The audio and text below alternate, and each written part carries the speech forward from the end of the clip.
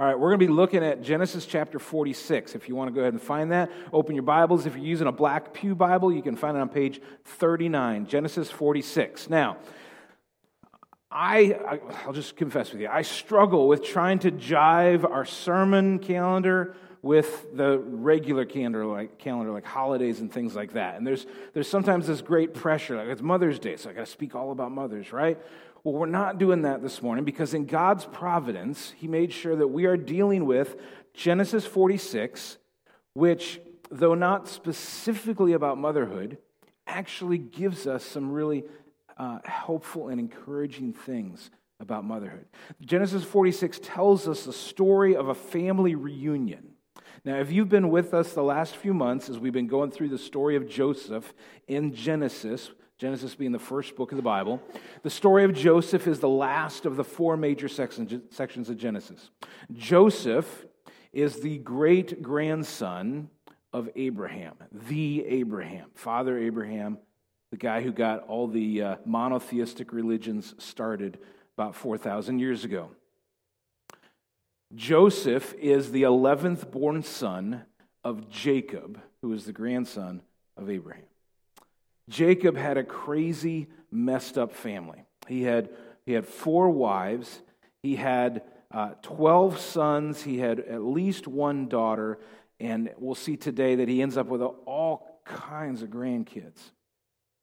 His family, while being very productive, also was really good at making strife, arguments, jealousy, hatred, even murder, selling a brother into slavery. There's so much junk in the story of the family of Jacob that everybody in this room can look at and say, at least my family is not like Jacob's family.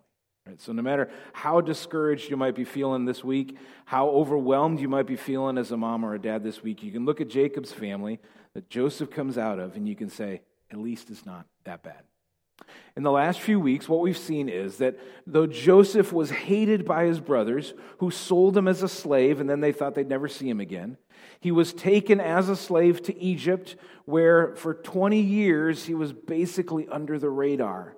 And then God raised him up to be the governor of Egypt, the second in charge under only Pharaoh himself. And so at that time, Egypt was the superpower. And so Joseph, the slave, has risen to be the second most important and influential man in the known world at that time. Why did that happen? God did that specifically in order to put Joseph in the position that He wanted him in for a particular calling, to save the lives not only of his family, but of millions, perhaps, people around the world. See, Joseph was used by God to interpret 2 dreams that God had given Pharaoh. Those 2 dreams warned Pharaoh that in the next 7 years are going to be great plenty, more food than you know what to do with. You practically don't have to work. The farms are just going to do it for you. But then the next 7 years after that, it's going to be a famine like the world has never seen. And so Joseph is given the task of storing up extra food for 7 years and then distributing it during the second 7 years of famine. We saw how Joseph's family, not knowing that Joseph is governor of Egypt, the boys came, they bought food. Joseph tested them, he spoke harshly to them, he played a trick on them, all that stuff. They took the food home, they ate the food, they got hungry, they came back to get more food, bringing Benjamin, the youngest brother, with them as Joseph had demanded. There was this big banquet, there was more testing and trickery and all this, and then finally Joseph, he can hold it in no more. He can't keep it a secret. He can't control his emotions. The dam breaks. The emotions come flying out. And in tears, he says, I'm your brother. I'm Joseph. I'm the one that you sold into slavery. And we saw how the brothers, at that point, shrunk back in fear. They pulled away from Joseph. Rightly so, because they had done evil to him. They knew that they deserved punishment. And yet, in what was a foreshadowing of the gospel of Jesus, the good news of Jesus Christ come to rescue us, Joseph moves towards his brothers and invites them into reconciled relationship. He gives them mercy. He forgives them. And he rescues them. He saves their butt again. He gives them all the food that they need. He gives them carts. He says, go home with the wagons, get dad, get all of the women and children, bring them back here to Egypt because the famine still has 5 more years.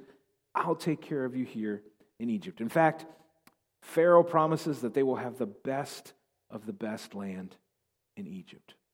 Today, we pick up the story where the boys have gone home. They've shared the story with Dad. They're packing up all their stuff. They're getting ready to come to Egypt as a family of about 70. Now, what I'd like to do is catch you guys up on where this is happening. So let's go to the first map. This teeny little sliver here, this oval, is where this whole story has been taking place. It's a tiny little chunk of the world.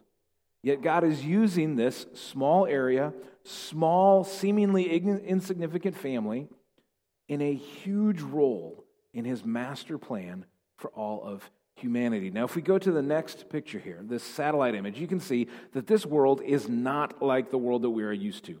All of northern Africa, almost all of the Middle East is just this giant brown desert land. Can you imagine living in a place like that?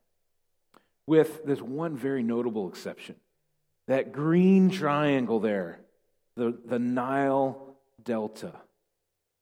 That Nile River is the lifeblood of Egypt today, as it has been for years. And just everywhere else is brown except for that snaking Nile River that then spreads out into the Delta. That promised good land of Goshen, where the Israelites are going to get to settle, is in that Delta area, that green, lush area. Here are the main areas that we're talking about today. Jacob and his family have been living in Hebron, in what we would call Israel today. At the time, it was called Canaan. They're going to temporarily travel to Beersheba, where they're going to worship God. Then they're going to head over to Egypt, to what we would say like the county of Goshen, there in the Nile River Delta. This is where things are taking place. Let's go ahead and open the Word of God and let us feed ourselves on this story that was recorded for us by Moses more than 3,000 years ago.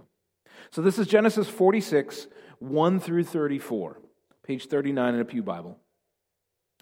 So Israel, that's Jacob, took his journey with all that he had and came to Beersheba and offered sacrifices to the God of his father Isaac. Remember, we got Abraham, Isaac, and Jacob. And God revealed himself to Abraham and again to Isaac and then multiple times to Jacob, saying, I am the one true God.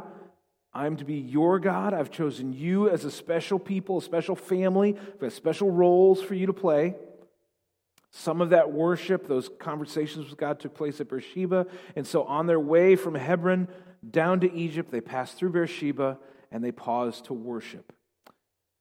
Isaac, Joseph's grandfather, built an altar in Beersheba. And I am reasonably sure that now the family of Jacob has come with all of the sons and daughters and grandkids, and they are now worshiping at that same altar. Now, worship for them looked very different than worship for us. They would bring animals and sacrifice them on the altar. They would bring what would be their most valuable things, and they would give them as an offering to God. And if you think about the history of this family, this makes sense. They started with almost nothing.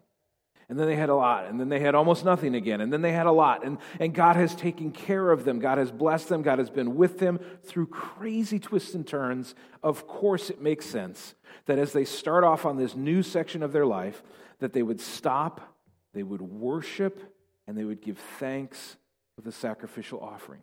They're saying, God, everything that we have, all the success we have as a family, you have given it to us. And so we're going to worship you, and we're going to give back to you.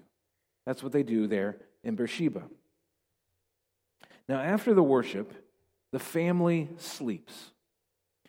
And lo and behold, God shows up again in a vision to Jacob. This has happened before. When he was fleeing from his brother, God showed up, gave them this vision of the ladder to heaven and the angels going up and down. When he was hiding for his life with his uncle Laban, God spoke to him, told him exactly how to breed the animals in order to make the flocks just explode in size. He told Jacob exactly when to leave his uncle, and head back home. He intervened through a dream through his uncle in order to make sure that his uncle didn't attack him.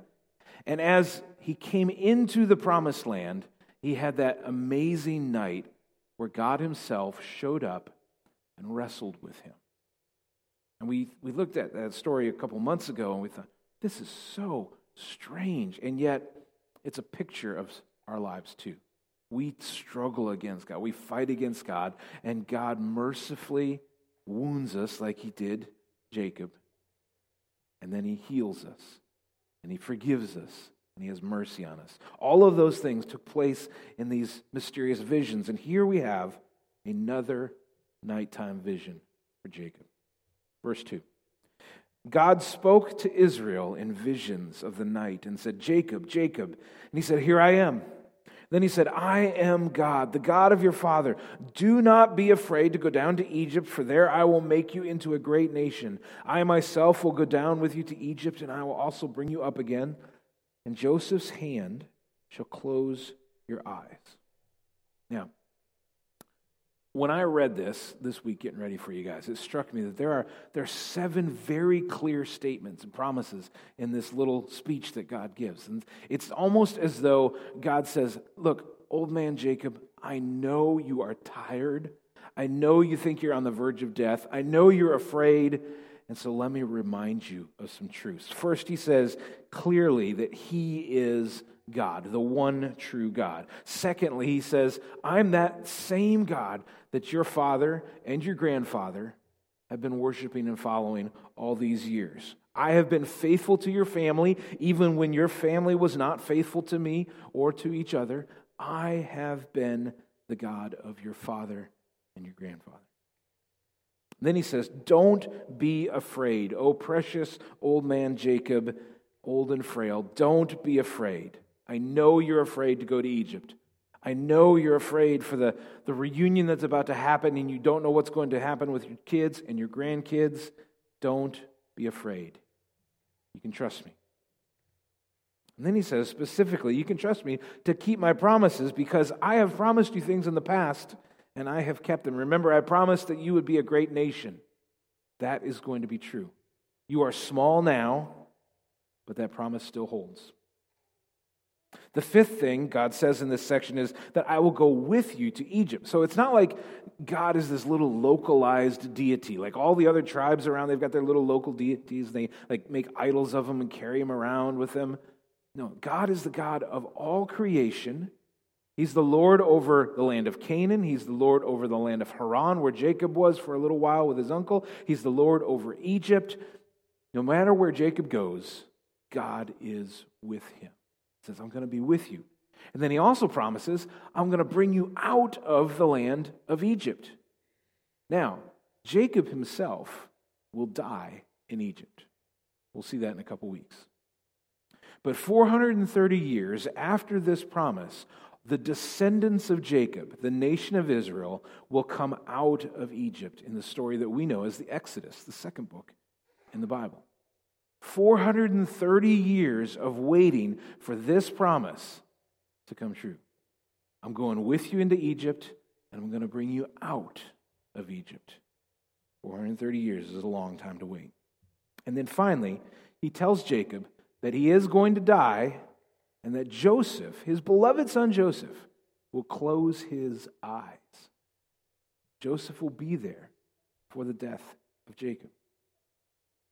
Now, these 7 statements are easy for us to just fly over, especially if you're reading by yourself and you're kind of reading in your head, not reading out loud. You can just zoom right over it. But I hope that as we paused and slowed down here, that this was an encouragement to you about how the sovereign God of the universe has been faithful and promises to continue to be faithful to this family, and is faithful and will continue to be faithful to your family too. Because all of this is true for you and your family too. Moms, do you know that you are loved by God just as Jacob was loved by God? Do you know that your family is precious to God just as this precious family of Israel is valued dearly by God? Do you know that He has a plan, moms, for you and your family. Just like he has a plan for Jacob and this family. Your plan's probably pretty different than Jacob's plan, but that's a good thing. God still has a plan for you and for your family. He is faithful to you. He will continue to be faithful to you, even when things are hard for your family. Verse 5. Then Jacob set out from Beersheba. The sons of Israel carried Jacob their father, their little ones, and their wives in the wagons that Pharaoh had sent to carry him. Just like we pointed out last week, this is amazing. This is God providing for his chosen people through the pagan king of Egypt, who sent all the wagons and the things to carry him. God will use anybody to bring about his plans. Verse 6. They also took their livestock and their goods, which they had gained in the land of Canaan, and they came into Egypt, Jacob and all his offspring with him, his sons and his sons' sons with him, his daughters and his sons' daughters, all his offspring he brought with him into Egypt. Now remember, Moses is writing this down 440 years later, and the people that are going to first read this or hear it spoken by Moses, they have probably been asking themselves lots of questions as they're wandering in the wilderness after the Exodus. Why are we here? Why were we in Egypt anyway? We're not Egyptians. We are Israelites. Where did we come from? How did we get to be a nation within a nation for God to then pull us out? And now they know the answer. They got to be a nation inside of a nation by Israel, their namesake, riding in a wagon provided by Pharaoh himself 400 and some years earlier. That's how they got there. Now, a lot happens in those 400 years, but now they at least know why and how they're there. Now, this next section is a long list of names. We're not going to spend much time on it. We're mostly just going to zoom through it, make a couple observations. But what we're going to do is take the family tree and explode it. So this slide represents the family that's so far that we've talked about. You got Jacob, you got the 4 wives, Rachel, the favorite, Leah, Rachel's sister, the 2 servants who are basically concubines for crazy, messed up Jacob. We've got the 12 sons that we know about and the 1 daughter, Dinah. From these, we're going to get a whole lot more. Moses records this for us. I'm just going to read through it quickly. Now these are the names of the descendants of Israel who came into Egypt. Jacob and his sons. Reuben, Jacob's firstborn. The sons of Reuben, Hanak, Palu, Hezron, and Carmi. The sons of Simeon, Jemuel, Jamin, Ohad, Jachin, Zohar, and Shaul, the son of the Canaanite woman. A little jab in there for that family. The sons of Levi, Gershon, Konath, and Merari. The sons of Judah, Onan, Shelah, Perez, and Zerah. But and Onan died in the land of Canaan. The sons of Perez were Hezron and Hamal. The sons of Issachar, Tola, Puvah, Yob, and Shimron. The sons of Zebulun, Sered, Elon, Jaleel. These are the sons of Leah, whom she bore to Jacob in Padam Aram. That was when he was living with his uncle. Together with his daughter Dinah. Altogether, his sons and his daughters numbered 33. That is, from the Leah branch of the tree, 33 people. The sons of Gad, Ziphion, Haggai, Shuni, Esban, Eri, Arabai, and Areli. The sons of Asher, Imnah, Ishva, Ishvi, Beriah, with Sarah their sister. And the sons of Beriah, Heber, and Malchiel. This is fun. These are the sons of Zilpah, whom Laban gave to Leah his daughter, and these she bore to Jacob, 16 persons from Zilpah. The sons of Rachel, so Jacob's favorite wife by far, Joseph and Benjamin, just the 2. And to Joseph in the land of Egypt were born Manasseh and Ephraim, who will play key roles in a couple chapters, whom Asenath, the daughter of Potiphar, the priest of On, bore to him. The sons of Benjamin, Bela, Becher, Ashbel, Gera, Naaman, Ahi, Rosh, Mupim, Hupim, and Ard. Mupim and Hupim. How about that? Now, in the last chapter, the brothers, the 10 main brothers, the scoundrels, they refer back to Benjamin as the boy. Remember how they referred to Joseph, when they didn't know it was Joseph, as the man in Egypt. And Benjamin is the boy. But here we are told that Benjamin, who at this point is only 24 years old, has 10 sons. Can you imagine? 24 years old, 10 sons to be responsible for? We got it easy, don't we? Yeah. These are the sons of Rachel who were born to Jacob, 14 persons in all. The sons of Dan, Hushim. The sons of Naphtali, Jaziel, Guni, Jazer, Shalim. These are the sons of Bilhah, whom Laban gave to Rachel his daughter, and these she bore to Jacob, 7 persons in all. All the persons belonging to Jacob who came into Egypt, who were his own descendants, not including Jacob's sons' wives, were 66 persons in all. And the sons of Joseph, who were born to him in Egypt, were 2. All the persons of the house of Jacob who came into Egypt were 70. All right. So despite all the ridiculous shenanigans of this family, God has been multiplying, greatly growing this family so that they come in this train of 70 people. Joseph's already there, the rest are coming, and the whole clan of Israel is now inside the borders of Egypt, in the best land that Egypt has, and that will serve as an incubator for the rapid, dramatic multiplication of the nation of Israel. They go in as 70.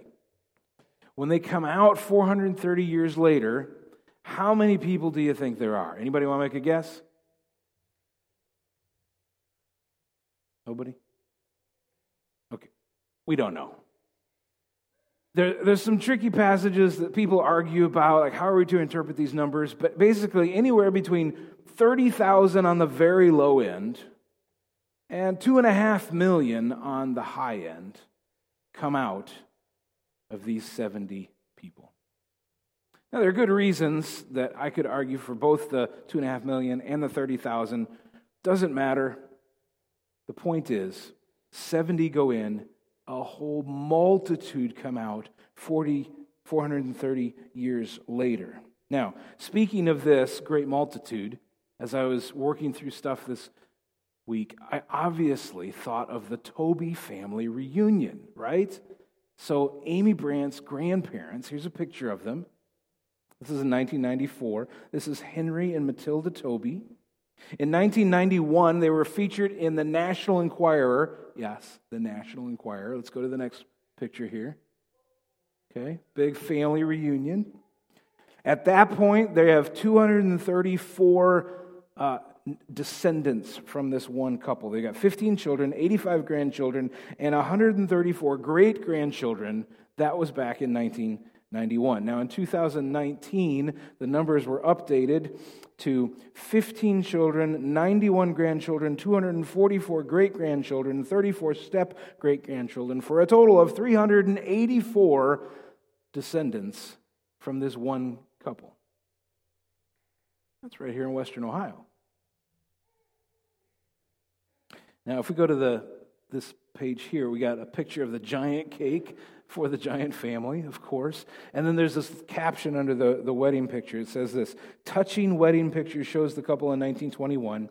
When they wed, all they had was 20 cents and some livestock.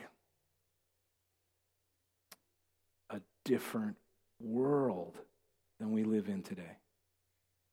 What year? 1921. Only 100 years ago. Now, as amazing as that is, how much more is it? How much more amazing is it what God does in the nation of Israel, in that incubator of the land of Goshen? He's doing it all on purpose. He's in fact orchestrated this whole famine deal in order to get his family into the right spot at the right time. Now, if we go back to the story, we're going to see that Judah is going to play a role here. Now, Judah is the guy who was a real scoundrel when he was young, but God has turned him around over the years. Judah has repented of his sinful early ways. Judah is growing in maturity, and Judah is now risen as the primary leader in the family. He's sent ahead in order to take care of some things because he's the one who can be trusted. Verse 28. He had sent Judah ahead of him to Joseph to show the way before him to Goshen. And they came into the land of Goshen. Then Joseph prepared his chariot and went up to meet Israel, his father, in Goshen. He presented himself to him, fell on his neck, and wept on his neck a good while. Israel said to Joseph, "Now let me die, since I have seen your face and know that you are still alive." Now I wish we could be there to see how this plays out. It was certainly very emotional. You've got strong, prime of his life, almost king of the world, Joseph. Old, just feeling like he could die at any minute, Jacob. And the two of them are leaning on each other's neck, soaking themselves with tears, weeping with joy for the reunion, sorrow and grief over the lost years, all kinds of other emotions, and they just weep and weep and weep. And then when they're done with the weeping, Jacob says, "This is enough. Just let me die." Now, he's not going to die right away. God has more plans for Jacob, but he's like, this fulfills my life. The reunion, I'm with my son. I last saw him at 17. He was in that fancy robe that I gave him. Now he stands in royal robes as a full-grown man, the governor of Egypt. I can die in peace. My life is good again. Amazing. 31. Joseph said to his brothers and to his father's household, "I will go up and tell Pharaoh and will say to him, 'My brothers and my father's household who were in the land of Canaan have come to me. And the men are shepherds, for they have been keepers of livestock, and they have brought their flocks and their herds and all that they have.' When Pharaoh calls you and says, 'What is your occupation?' you shall say, 'Your servants have been keepers of livestock from our youth even until now, both we and our fathers.'" Here's the reason for the conversation: "In order that you may dwell in the land of Goshen." Now, Pharaoh has already said this. They can have Goshen, but Jacob's saying, here's how you're going to talk to him. Make sure you don't mess up the plan so that you end up in the place that you're supposed to be in Goshen. And then he ends with, "For every shepherd is an abomination to the Egyptians." Now, if you were with us a few weeks ago, when Joseph threw the big party, he still hadn't said who he was. He knew who the brothers were. They didn't know who he was. Throws a big party, giant banquet. He gives all the extra food to Benjamin, treats him real special. Remember, in that party, we had Joseph sitting by himself, probably up on a raised dais. And then you had all the Egyptian courtiers and servants and stuff. They sat together. And then the Israelites, the people of Jacob's family, sat together. And we were told in that passage that the Egyptians didn't want to sit with the Israelites because the Israelites, the Hebrews, were an abomination to the Egyptians. And we thought, how interesting is it that pagan, polytheistic, lots of gods, corrupt, worldly, doesn't want anything to do with the one true God. Those Egyptians looked at the chosen people of the one true God and they said, "No, thank you. You're gross. You're unclean. You're unholy. You can't even sit with us at the table." That was a racist motivation back then. Our people group is good, we're clean, we're chosen by all the gods. You claim to be chosen by the one true God, but you are an abomination to us. We don't want anything to do with you. An ethnic division, a religious division. We have the same thing going on here, but now it's a class division. They look at the shepherds and they think they are the lower class. They're not worthy to live with us. We're going to set them off in this other place. Yeah, for some reason, Pharaoh thought we should give them the greatest place in the land, but they're going to be separate from us because otherwise those dirty, stinky shepherds would pollute us. They'd probably want to marry our women and it'd become just terrible. So you got this racist, ethnic thing going at first. Then you got this class thing going. And we see both of those things going today, don't we? We got people who are trying to stoke this racial war in our country and stoke a class war in our country. It's nothing new. It was happening even back in this day.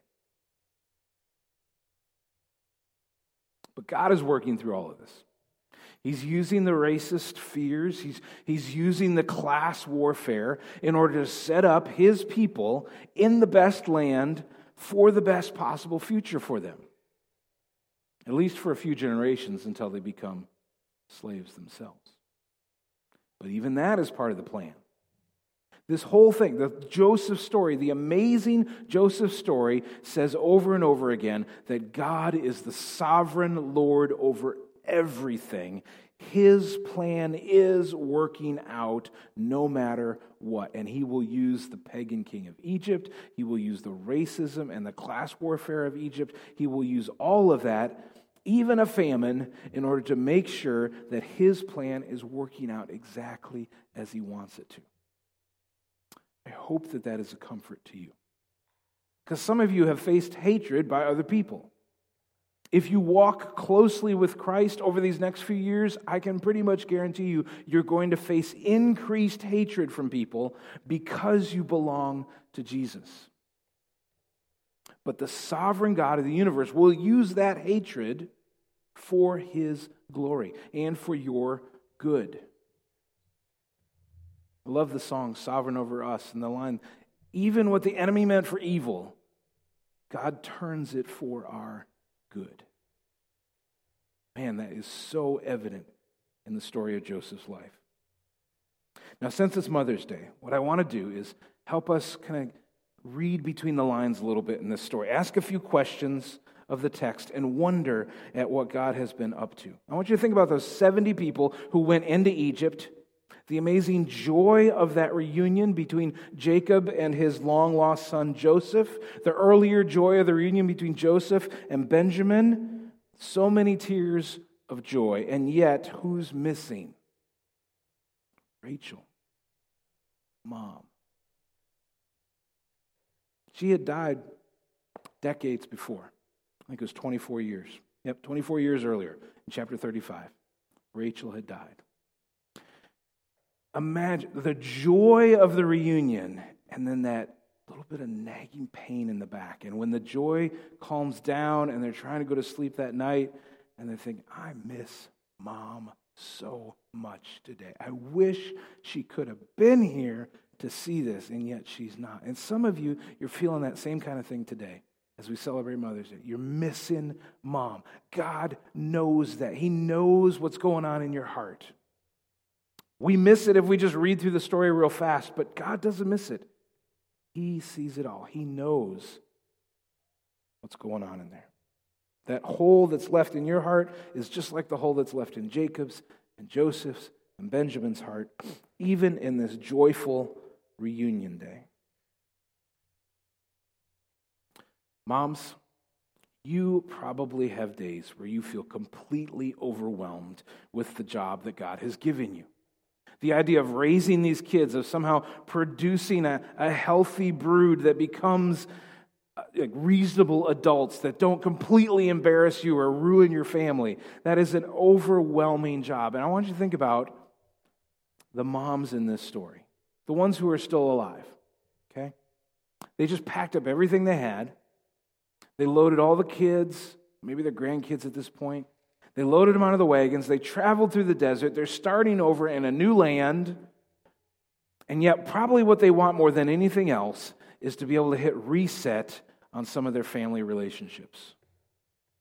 All the rivalry, all the anger, all the sin and craziness in that family, that all goes with them to this new land. And they're probably hoping, maybe with a fresh start, we can start over here. We got Reuben, the firstborn, who commits incest with his father's wife in order to try to rise himself up as the leader of the family. Number 2, Simeon and Levi. Number 3, committed genocide and the premeditated murder of the whole city of Shechem. Number 4, Judah impregnated his daughter-in-law, who was disguised as a pagan cult prostitute. Your kids will embarrass you and probably shame you, but probably not this bad. All four of those guys come from just Leah. What has Leah had to go through over the years? How does she keep going? God is pulling Leah through. Leah, the unwanted one. Remember the trickery of how Jacob thought he was marrying Rachel, and turns out it's Leah. Now he's got to marry Rachel as a second wife, and it makes this whole big, crazy, messed up family. Leah, the one that nobody wanted, has got these four boys that probably nobody wants.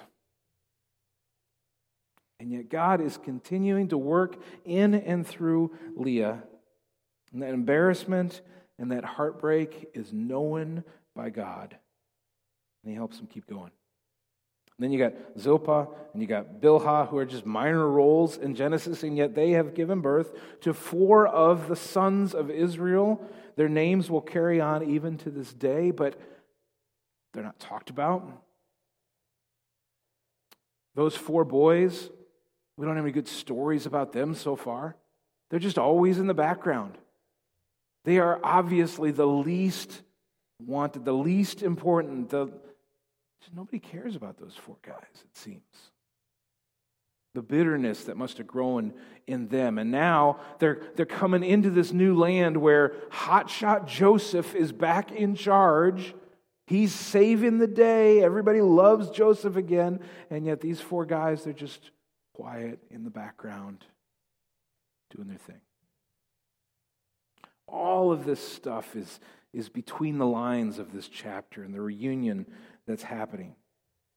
For years, these moms have tried to hold out hope that maybe their family will get better. Maybe you guys have felt that. Like, maybe if my kids, if they make it to this age, then things will get better. And then maybe they'll move out, and then they'll give me grandkids, and I can ignore all of the pain that they were because of the grandkids. These moms have had hope, and then they knew great fear as they started to starve. And then in this weird, heart-twisting way, the one that they least wanted to see, Joseph, ends up being their savior and rescuer. They load everything up, and they head to Egypt. I hope, moms, that you can take comfort in this story. That today, that you can put yourself in the shoes of these moms and the trials, the hard things that they've gone through. And you can know that you know so much more of the story than they did. Especially how Jesus fits into all this story. I think about the mercy that Joseph showed them by saving his family. I think about the song that we're going to sing in just a few minutes, His Mercy is More. And I think about James chapter 2:13, where in the middle of the verses it says this, mercy triumphs over judgment. And moms, I want you to hear that. Mercy triumphs over judgment. Yeah, you got to discipline your kids. You got to do all that stuff, but be merciful too. Because God has been merciful to you. That's really the whole thing about the Joseph story. We see this so clearly in 1 Peter 1:3, where the word mercy plays the central role. Blessed be the God and Father of our Lord Jesus Christ. According to His great mercy, He has caused us to be born again to a living hope through the resurrection of Jesus Christ from the dead. We dealt with that a few weeks ago with Easter, but look at the word mercy there. According to His great mercy. As great as the mercy of Joseph was to forgive his brothers and to save his family, the mercy of our God is so much greater. And moms, if you belong to Jesus, then you can rest in that mercy, knowing that as tough as the present or the past or the future is, the mercy of God, as 1 Peter calls it, the great mercy of God, has rescued you, has caused you to be born again, and you are a new creation in Christ. And as great as the promises and the faithfulness of God is to the people of Israel in the Old Testament, the promises to you are even greater. And the faithfulness of God is just as faithful. So we got the crazy story of Joseph. We got the reunion. We got all the things that are hidden in the background between the lines. We got the mercy of God and all of that. It is my hope, moms, that this will all be an encouragement to you today. Let's pray. Father, thanks for the moms and the dads and the grandmas and the grandpas and the kids. Thank you for the way that you have built families differently. Great variety of families here. And you're going to be building new families, increasing the families that are here. We thank you for little Hadley, born just a couple days ago. Pray that she would grow healthy and strong, and she would come to know you young in life, and that she would know the joy of walking in your mercy her whole life. We thank you that her parents love you. They're going to work hard in order to raise her to know and love you. Lord, I pray that as we get ready to sing this next song, as we think about the Joseph story, we think about the great mercy that is permeating that whole story, and then just the such great mercy of you calling us, your children, rescuing us, according to your mercy, causing us to be born again by the resurrection of Jesus. Lord, help us to grasp the amazing love and mercy you have for us. And then especially for the moms, help us to live lives of mercy that reflect that. In Jesus' name, amen.